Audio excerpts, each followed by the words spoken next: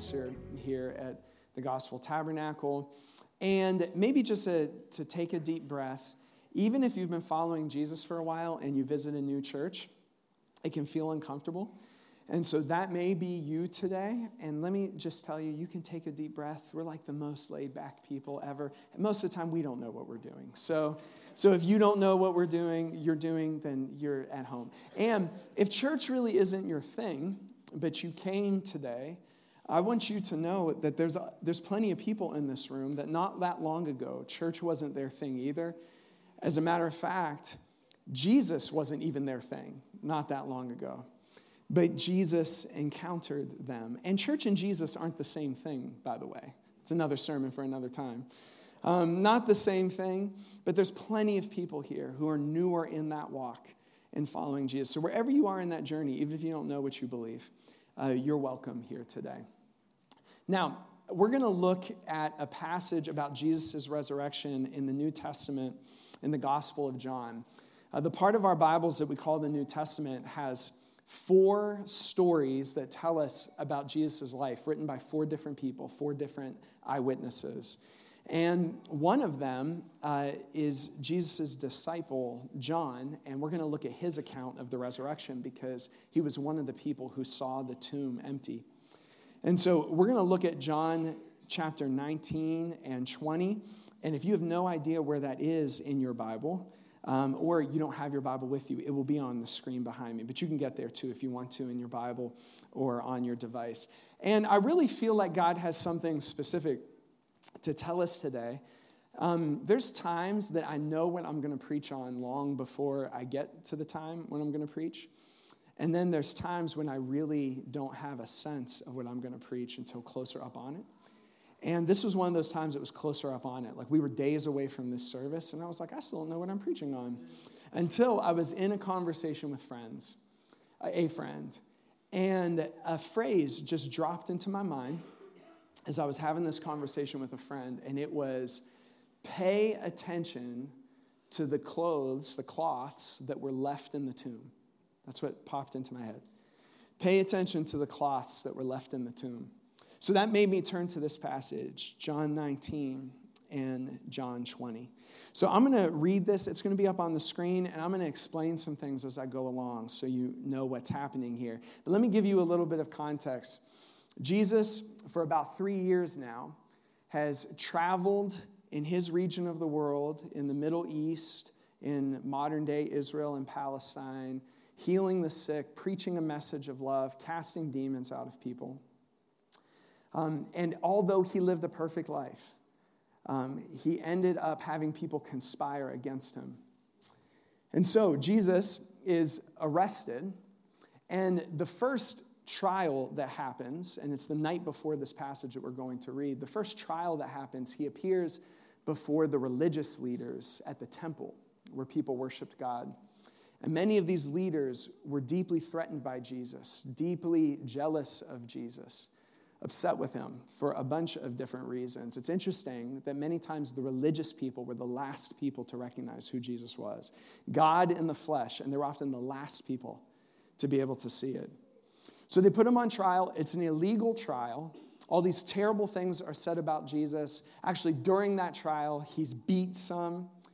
But at this time, the nation of Israel is occupied by a foreign empire, the Roman Empire. And so this trial that happens, they don't have the authority to kill Jesus, but they do want Jesus killed. So they end up taking him to the Roman governor, a guy named Pilate. And Pilate interacts with Jesus. He ends up having Jesus whipped, and they bring Jesus back, and the religious leaders are demanding that this Roman governor kill him. And so under that pressure, he caves under that pressure. Even though he really can't see anything wrong with Jesus, he caves under the political pressure. And he ends up allowing Jesus to be crucified, this awful form of death that was physically excruciating and meant to strip someone of their dignity. And where we're going to pick up is when Jesus is buried. You have to realize Jesus lived his life as a poor person. He was born poor, and he died poor. He was born in a poor neighborhood, and he died as a poor man. And so what that meant was he didn't have arrangements for his burial. It's not as if like all that stuff was set up for him. And so there's two individuals who end up arranging for Jesus' burial. It's a guy named Joseph and a guy named Nicodemus. Now, here's what you need to know about these two guys.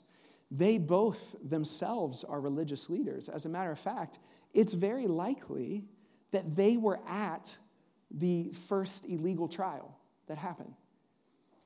That they were some of the political and religious leaders that were putting Jesus on trial that night. They were probably there for that.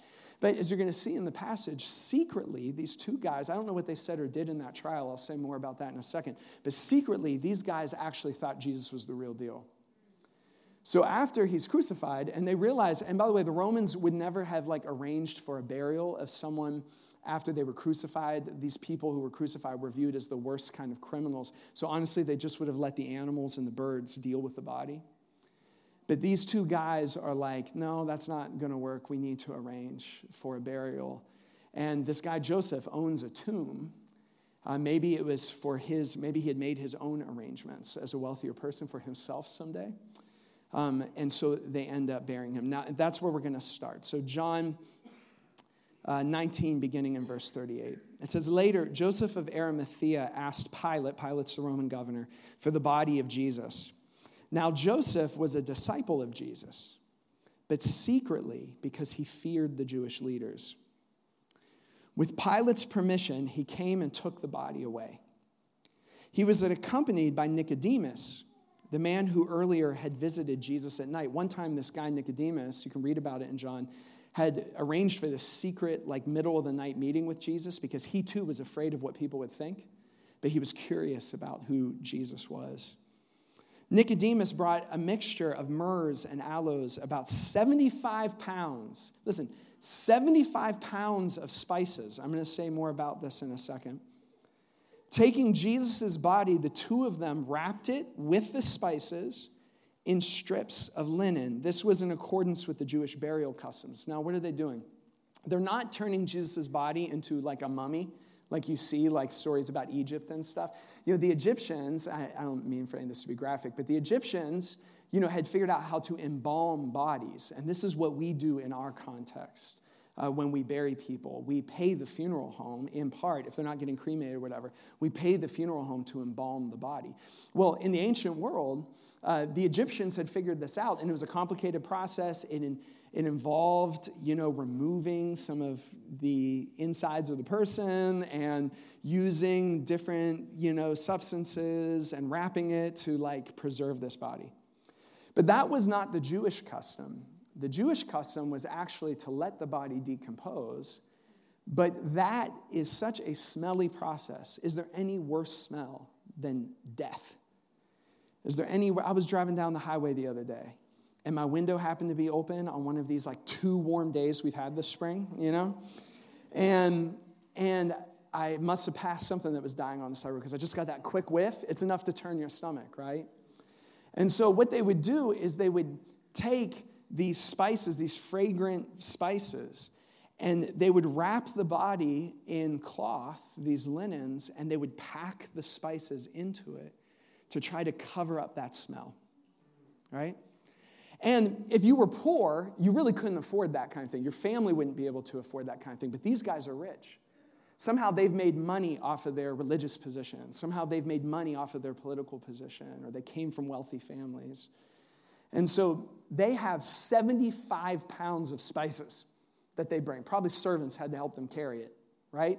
And they pack 75 pounds worth of good-smelling things around this dead body, and they wrap the body in these clothes. And you're going to see later in the passage, Jesus' whole body is wrapped, and there's another piece of cloth that his head is wrapped with.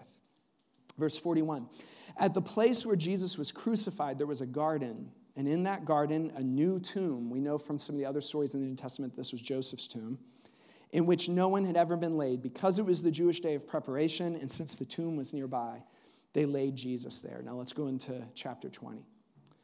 Early on the first day of the week, while it was still dark, Mary Magdalene went to the tomb.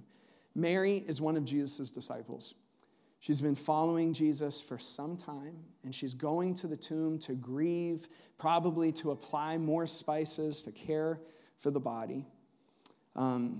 Mary Magdalene went to the tomb and saw that the stone had been removed from the entrance. So this is odd. They had covered the tomb with this stone. It was probably like it was a walk-in kind of tomb, like a cave almost. And they had covered it with a stone, but now the stone is gone. Verse 2. So she came running to Simon Peter, who's another one of Jesus' disciples, and the other disciple, the one Jesus loved. This is so tender and beautiful. Let me just point out, John is the one writing this story, and all the way throughout the book of John, he refers to himself this way, the disciple that Jesus loved. Tell me that's not deep about identity, how he saw himself. This world is filled with so many messages of people and media trying to tell you who you are. It was no different in John's day. All these messages of people trying to tell him who he was, but he knew who he was. I'm the disciple that Jesus loves. His life was defined by the love of Jesus. So they go, so Mary comes to them, the one that Jesus loved, and said, they have taken the Lord out of the tomb, and we don't know where they have put him. So grave robberies were really common in this period of history, in part because some of these bodies had these expensive spices and stuff like wrapped around them. So people would try to rob these graves, right? They would try to unwrap these bodies. I know that's low, you know? They'd try to unwrap these bodies and take the spices. What are you going to do with spices that were all packed around the dead body? I don't know. But if you're desperate enough, maybe you will. Verse 3, so Peter and the other disciples started for the tomb. Both were running, but the other disciple outran Peter and reached the tomb first. So John reaches the tomb first. He bent over and looked in the tomb. Now, we're going to pay attention to these verses today. I'm not going to be before you very long. He bent over and looked in at the strips of linen lying there, but did not go in. So Jesus' body is not there. All that's there are these strips of linen. Then Simon Peter came along behind him and went straight into the tomb. He saw the strips of linen lying there, and it is very interesting that John thinks this is an important detail for us to know, as well as the cloth that had been wrapped around Jesus' head. So what they see are these strips of cloth that had wrapped his body into the spices, and then there's this other cloth that had been wrapped around his head. The cloth was still lying in its place, separate from the linen. Now, we can't read too much into it, but it is if someone, we know who it was, Jesus, took this off of his head and folded it up and set it there. All right? The cloth was still lying in its place, separate from the linen. Finally, the other disciple who had reached the tomb first also went inside. He saw and believed. They still did not understand from Scripture that Jesus had to rise from the dead. Guys, Jesus had been trying to tell them. If you read this, he'd been trying to tell them for a long time. And not in mysterious ways. He was like, I'm going to die. 3 days later, I'm going to come back to life. He kept telling them it. They didn't understand. Verse 10, then the disciples went back to where they were staying. And the rest of the story plays out from there. Now, let's just think about these linens for a second. If we could put up verses 5 and 6. I think I have it on a different slide. He saw the strips of linen lying there, as well as the cloth that had been wrapped around Jesus' head. The cloth was still lying in its place, separate from the linen. If we put together these details, and we may not be exactly right, but if we put together these details, I think something like this happened when Jesus rose from the dead. First of all, we get the sense from this passage that these long strips of cloth that Jesus had been wrapped in were lying still in the shape of his body. It's still in strips. We get the sense. It's almost as if Jesus' body, when he rose from the dead, just passed through these strips somehow. And all of a sudden, he was standing alive. Now, that sounds really crazy, but actually there were testimonies of Jesus, because there were so many eyewitnesses of Jesus. So many people with their own eyes saw Jesus rose from the dead. As a matter of fact, there are way more witnesses about this historical event than there are about a lot of the things in our history books. Way more eyewitnesses surrounded this than a lot of the things that we assume are fact in our history books just based off of 2 or 3 witnesses. There were hundreds of people who saw Jesus rose from the dead. And so some of those accounts have Jesus in his resurrected body, because now he's risen from the dead. Somehow he's able to like there's this one story where all the disciples are eating together and Jesus just appears in the room. It's like he passes through the wall. It's weird, But it's just like he just passes through the wall and is all of a sudden in the room with them. And they're like, what is going on? They think he's a ghost, all these different kinds of things. So we know that somehow Jesus' body had this ability. It's like he just passed through these cloths. But it seems to us like somehow his head was still wrapped up. And so it's like he took that off his head and folded it up and left it there. And then he walked out of the tomb. And just like that, conquered death, passed through, took it off, left it there, and then walked out of the tomb. Now, here's where I want to make a point. I do think this is for some of you today. I was telling the Lord this morning, even if it's only for one person, I think there's a powerful word in this for somebody in this room. And so I just want to give this to you. I want to point out something about Joseph and Nicodemus, these two guys who went to such great lengths to care for Jesus' dead body. Now, I want to be very clear. I don't want to dishonor these guys. As a matter of fact, their names are mentioned in the historical record probably because God is honoring them for the way that they cared for Jesus' body. And yet, they were there at Jesus' trial. And I do ask myself the question, did they say anything? They secretly believed, but they were so afraid of people and what people would think about them following Jesus. Did they keep their mouth silent in Jesus' most troubling hour? It makes me wonder if at the time when they decide to help Jesus, just because of their own issues, their own fear and stuff like that, if it was like too little, too late. And so they're generous, but they're generous in an interesting way. They're generous by investing in Jesus' death. They're willing to pay a lot of money to make his death smell better. 75 pounds of spices packed around his body. It's interesting. We live in a culture, different cultures deal with death in different ways. We live in a culture that doesn't like to face death. And so this is something that we do too. We go to great lengths. We spend a lot of money. I'm not saying it's wrong. I understand why we do it. Death hurts. That's why we're celebrating like we do today. Death is painful, right? If you've been there and you've been grieving someone who you cared about and loved who passed away, you know that pain. It was never supposed to be this way. So death is painful. And so one of the ways that we deal with the pain is by trying to make it smell better. Is by trying to make it look better. We do and say all of these things so that we don't have to face what an awful thing it is.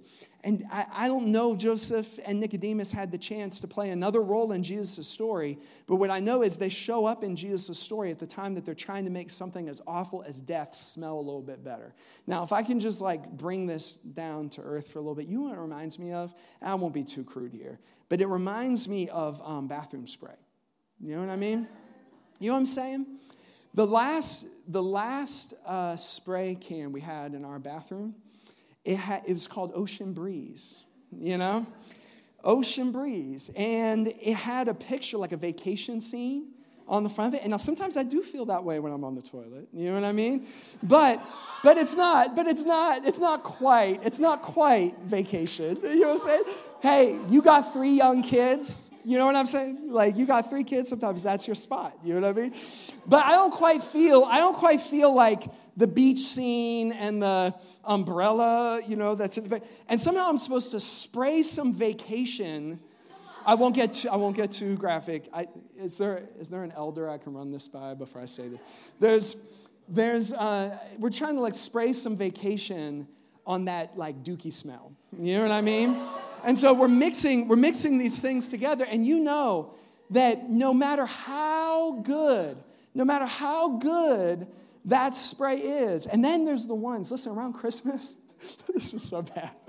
Around Christmas, they were trying to sell one that smelled like apple pie or something. It showed up at our house. I'm like, that is not the vibe I'm going for. You know what I mean? In that moment, I do not want it. It's like we're trying to cover this awful thing with this solution. Well, the smell of death is way worse than what I'm describing. 1,000 times worse than what I'm describing. And 75 pounds of spices, and trying to put it into a tomb that's in a beautiful garden and rolling a stone in front, all of it is just bathroom spray. That's all it is. It's just bathroom spray. And I'm not dishonoring what these guys did. I'm just here to tell you this morning that Jesus doesn't come to just bring us bathroom spray to cover our death. He comes to bring the dead to life, right? He doesn't come with just some sweet-smelling religion just to cover up what feels like death in your life and my life and in our communities. He comes to actually reverse the thing so that there's not any smell anyway. And as I think about Joseph and Nicodemus, I just had this thought come into my mind. These men who invested in making death smell a little bit better. When I talk about death, I'm talking about literal death, but I'm talking about all the other effects of death too. I'm talking about all of the pain, all of the suffering, all of the sickness, like Christine prayed, that ultimately lead to our death. All of that is what the scriptures call death. And it made me think that sometimes we actually invest in our own death. I'm not going to say much about that today. It's not my main point. But I think this one is for someone in the room, that sometimes the people around us invest in our own death too. Sometimes the people around us, as well-meaning as they are just packing spices around our stink. We're just linked into this cycle of death. And it might feel good or smell good. It might be a little spray of ocean breeze, but it does not take away what has happened here. That death is our problem. I was thinking about the different ways that this happens, the way we try and the people around us try to apply bathroom spray to the stink of death in our life. First of all, just ourselves. Sometimes we don't need people's help, right, to mess up things, right? And so sometimes we just invest in our own death. We invest in things that we think will make us feel better. We reach for experiences or people that we think will numb the pain. We go after the things that our culture tells us will give us significance, but in the end, it's just covering up the smell of our own spiritual death. It's just covering up the smell of our own physical death. And on some days, you may be able to spray enough ocean spray or cinnamon apple pie, or whatever you use, to try to cover that up, but eventually that spray is going to dissipate. And you'll get a whiff, like I did on the highway that day. You'll get a whiff of just how bad death is. It's like deep down inside, we know this. It's why we go to such great lengths to cover it up, because death is what we are most afraid of. But sometimes there's people around us who go to great lengths to invest in making our death smell better. This is what Joseph and Nicodemus did. And again, I'm not putting them down. I'm not putting all these people down in your life either. They might actually love you. They might actually care about you. But I'm just saying all they have the power to do is spray some bathroom spray. They're not actually able to reverse your problem and my problem, which is death itself. And so I find all the time as a pastor that people end up depending on each other in these ways that feed into each other's death. Let me tell you like a really poignant story of this, and I know this will hit really close to home for some of you because it's been your experience. But one time I was sitting with a person who was talking to me about how their adult son was struggling with a drug addiction. Heartbreaking. He was crying to me, talking to me about this. And then there were some parts of the story I couldn't put together. And I said, tell me what's happening here. Like I just asked a few more questions. And then sheepishly, she answered one of my questions and said, you know what? I'm actually the one that buys him the drugs. Now, why would a mom who is heartbroken over her kid's addiction do something like that? Well, some of you know why. Because you've been on either end of that. You know the pool. And I'm not saying this judgmentally. We've all done this to some degree. For her, it was like, I have this need to be a mom. I have this need to protect my kid. And in her mind, this thing had come into her mind that well, at least if he uses and gets high here, I'll keep him safe. But listen, that way of thinking is just bathroom spray on a stink situation. Because people overdose in their own homes all the time. I don't have to tell you this. It's an illusion. It may feel like it's safer. It may feel like we're in control, but it's not. And then her son, who was having arguments with her all the time, was staying there too. Why would he be so miserable and stay there? Well, it's because he needs a mom. It's because he, underneath all that addiction, has a deep need to be loved and accepted. And for a lot of us, who loves and accepts us more than our mama, right? And so he knew that, and so he was drawn to that, right? And he put himself in that, and he had this illusion that somehow this was all going to stay under control, but it's just bathroom spray on a terrible situation. It's just spices packed. It doesn't matter how much you spray. It doesn't matter if it's 75 pounds or 100 pounds or 150 pounds of spices that you pack around something like addiction. What we need is not for addiction to smell better or to feel better. We need someone who has the power to reverse addiction and death, right? That's what we need, is someone who has that kind of power in their hands. Well, I'm telling you a story about someone else, but honestly, I've done this 100 times.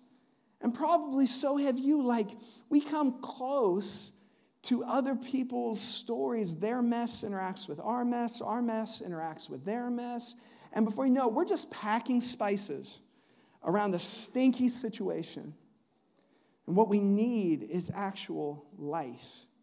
Or, if we can just think about this in a big picture way for a second, I'm not going to spend too much time on this, but I was thinking about how all of society, sometimes here at the Gospel Tab, we'll use this phrase empire. And by that, all we mean is the social systems, the government systems, the economies that are always, the media, always promising to us things. It's like, oh, we have 75 pounds of spices. Oh, we have 100 pounds. The next politician comes along, it's like, we have 150 pounds of spices to pack around your death, right?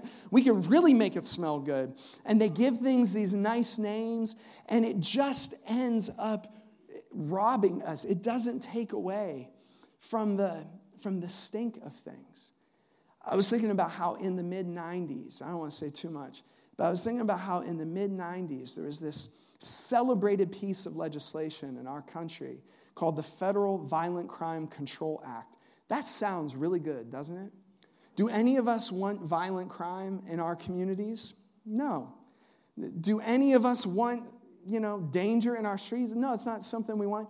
But without getting into the story, this one piece, this one law, has just ruined so many lives because it ended up just locking up so many people for so many things that they didn't need to be locked up for. We didn't realize what our Congress, maybe they realized, I don't know. I don't think Congress fully realized what they were doing when they passed that law, but they ended up criminalizing our mental health issues. And instead of caring for people who have mental health issues, we ended up sending them to jail. We've been doing that for 20 or 30 years in this country. And some of you know because you're involved in that kind of work. But it sounded so good. It sounded like 75 pounds of spices packed around the problem, bathroom spray on a problem, and it just shows that these promises, these things, even when it's well-intentioned, they don't end up serving us. Listen, last night, I was in West Virginia for an event called Spring Beatings. It was a boxing event. I went with Jared. That's what I did on my Saturday night before church. What'd you do? Anyway, so it was held at a former penitentiary. It was so that's where I was last night, and we're in this town in West Virginia along the Ohio River Valley, like an hour away from here. I think about all the communities of color, all the poor white communities in our river valleys who had promise after promise after promise given to them. It's just spices around death. It's just bathroom spray on death. That's the best that empire can give us. It comes to us promising all of these things. And in the end, we just find that we're still dead. But here's the good news I want to preach to your bad news today. that Jesus' resurrection life, what we've been singing about, shouting about, praying about today, remember what I told you happened with these linens. Jesus' resurrection life passes through those things. Jesus' resurrection life sets death aside. He sets that head wrapping aside. And Jesus' resurrection life leaves death behind. I love that the way that Jesus ultimately conquers death isn't like just with like some swipe of a sword or like something like that. He just walks away. He's just like, I don't need that anymore. I just walk out of there. I just walk out of that grave. I don't need more. That is strength that is stronger than any strength of people, right? He just walks away from it. And so I want to tell you today that Jesus, this Jesus that we sing about, that we're celebrating, wants to do more today on Easter than just make death smell better for you. He doesn't come with a spray can in his hand, right? Just to apply some fake fragrance to your issues. Instead, he first wants to pass through it. I'm suggesting today that if we are following Jesus and Jesus just walks away from death, then this is our privilege too. I'm saying that because he did it, we get to do it too. And so even some of the things that have been packed around your life, that have been sprayed on your life to try to make death smell better for you, I want to tell you today that somehow in the mystery of Jesus being raised from the dead, there is actually power just to pass through it. Like he passed through those guys. I don't even know how that happens. Jesus just called them up to life. Today, Jesus is calling some of you up to life through those things. But there is a part that I think we can cooperate with Jesus in as well, and it's this. Jesus set aside the things that weren't useful anymore because they're only useful for dead people. Cloths to wrap your head in a grave are only useful in a grave. They're only useful for dead people in a grave. Am I preaching to somebody today? Do you see where I'm going with this? I'm saying that the only place you would need something to cover your head in a grave is a grave. And if Jesus is calling you out of that grave, then you don't need that thing anymore.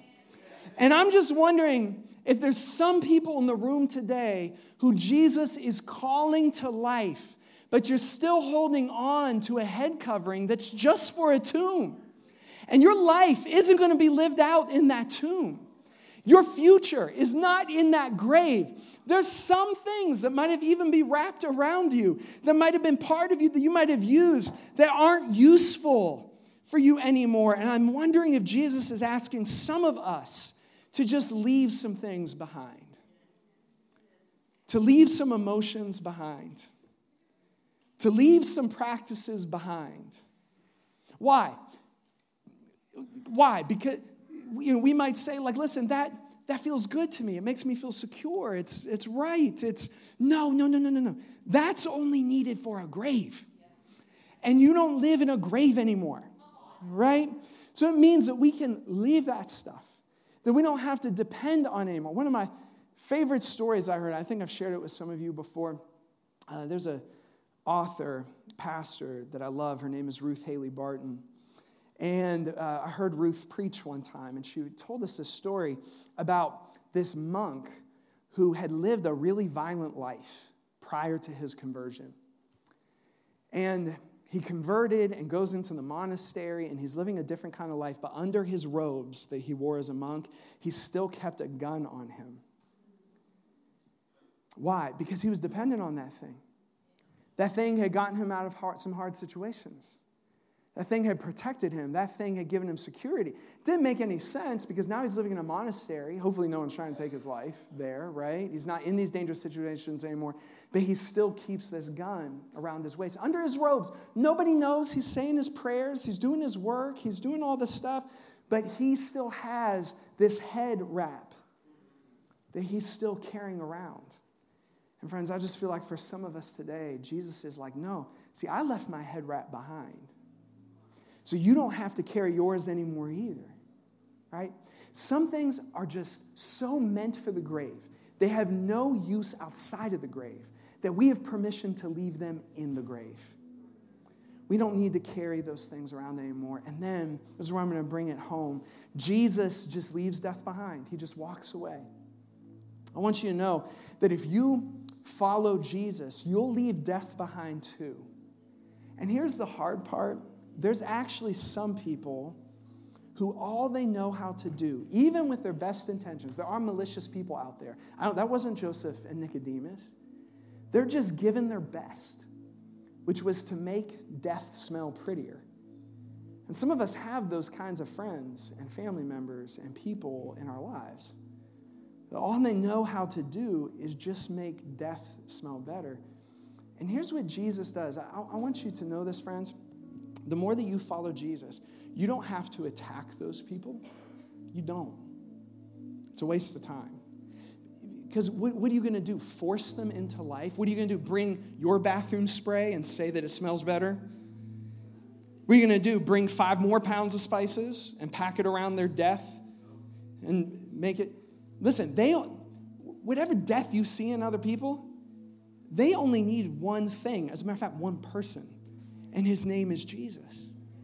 They need someone who can pass through the cloths of death, who can leave that behind. There's so much that we can't control. It is an illusion that we can control anybody. Have you ever tried to raise a preschooler? I have. Let me tell you, you can't control anybody. All right?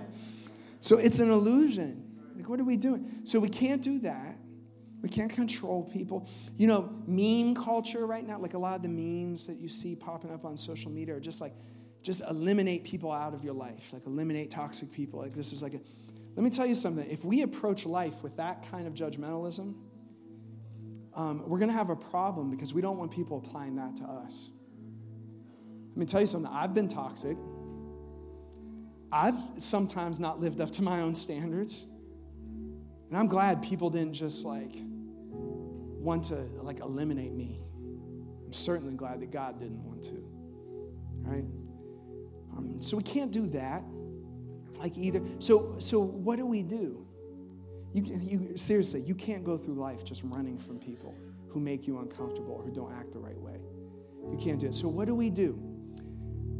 Friends, because Jesus just walked out of a tomb into life, today you and I have the freedom just to follow him out of that tomb.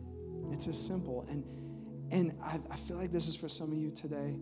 You need to know there's some people who aren't ready for that yet. There's some people who just want to live in tombs. They think that's all there is, like some cold stones, some darkness, some cloths, and some smelly spices. And they think that's life. But if you've experienced the resurrection life of Jesus, well, then you just know there's so much more. Like he walks out into the world, right?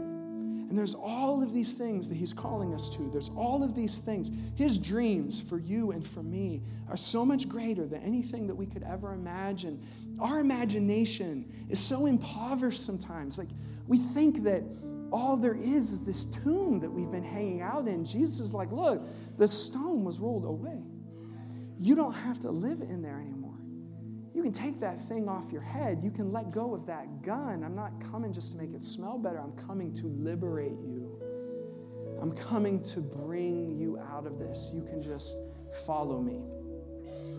If you really care about your friends, if you really care about your family, the best gift that you can give them is just to follow Jesus out of that tomb. To say, I can't participate in people just packing death around my life. I can't participate anymore with people just trying to spray a good smell on my death. I need something better than that. So I'm going to follow this person who apparently conquered death, who apparently came to life. I'm going to follow him. And then you got to let Jesus deal with the people who just aren't there yet. But the best thing that you can give them is just to walk out of that tomb. And here's why. It's because you start living out there where the air is clear. I was talking to a friend on the way here where in the smallest ways, some of you know this, it's your testimony. You start following Jesus in the smallest ways. your attitudes begin to change about things. Your words begin to change about things. And it's not even you trying. It's just his presence in you. And one day, a lot of you have this testimony in this room. One day you wake up and you're like, I'm so different than I was a year ago. What is happening? It's the culmination of all of those little changes. Him just working in your life, shifting things, shifting attitudes, healing things. One day you wake up and you realize, I'm not the same person anymore. Please, whatever you do, don't just sit in the tomb and promise Jesus to be a better person or something. He doesn't believe you anyway. He, maybe more than us, is more in touch with the stink of death. You know what I'm saying? I'm saying just let him begin to transform, begin to change. And eventually it's like, hey, do you see what you're carrying? We hear his voice. Hey, do you see what you're carrying in your hand? Oh, yeah, what is this? Oh, it's what I cover my head with when I'm laying in a tomb. Yeah, you don't need that anymore. Just let that go. Just walk away from it. And so much of the victories in our lives don't have to do with these like big, dramatic, sword, like swinging type of moments. It's just Jesus saying, just walk away from that. Just walk away. And it's crazy. We think that we couldn't walk away from it. But then we find that we're alive. That there's breath in our lungs. That there's choices that Jesus is laying out before us. And we find that somehow death is conquered just by us following him away from it. One step at a time. I think that is for someone in here today.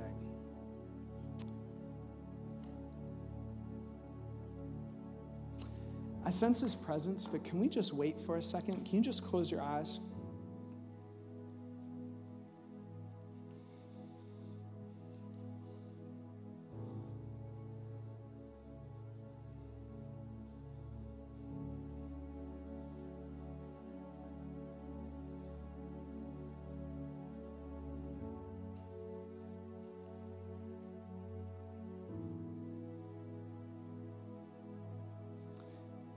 This is what's in my mind.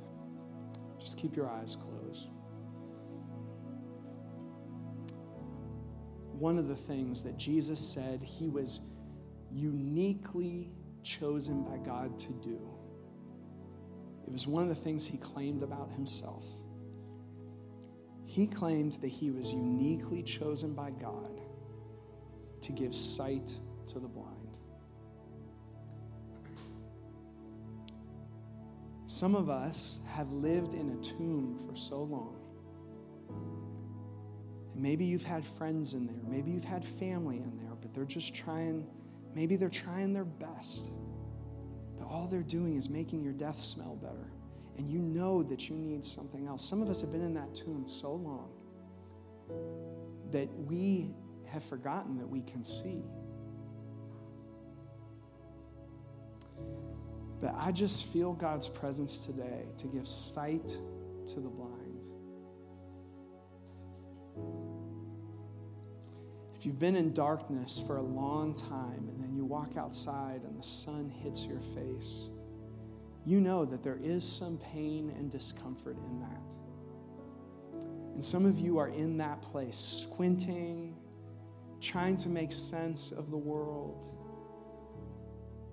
There's some light hitting your eyes. Some of you, even in the last few weeks, have felt light begin to hit your eyes. It's like something is awakening in you, and you know it.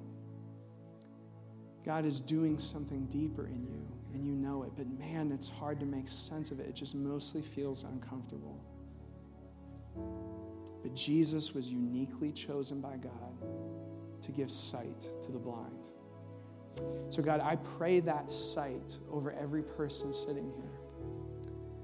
God, these relationships are complicated. People are well-meaning, but they end up just helping us cover up our own death. God, we need sight to be able to see. Lord, some of us have just invested in covering up our own death, like walking through life, just trying to make sure we don't stink too bad in public. God, give us sight if that's us. Some of us still have a gun attached to our hip or grave clothes in our hand. It's like we can't see that we don't need those things anymore. Lord, give sight to the blind.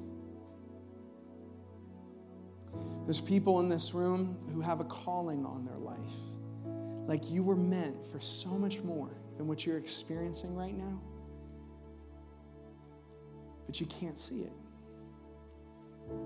God gives sight to the blind. And some of you are feeling things right now that scare you and you don't even know what's happening, but it's just the presence of God meeting you. Lord, show them who it is.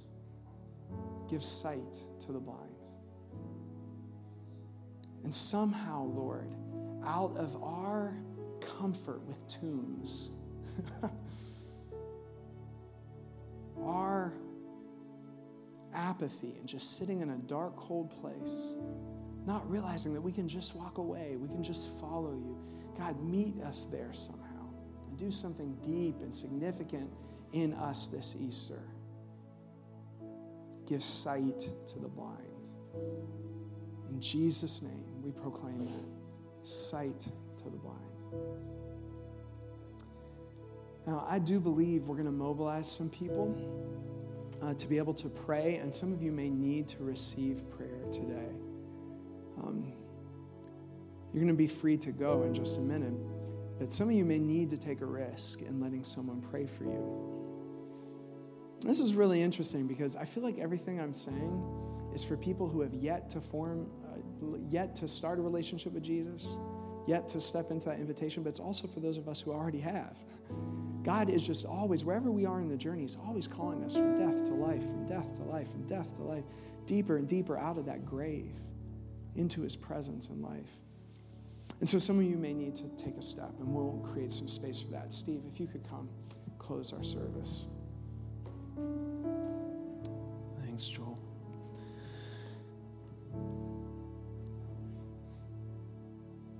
This journey into newness of life, the dreams that Jesus has for you, and the calling on your life.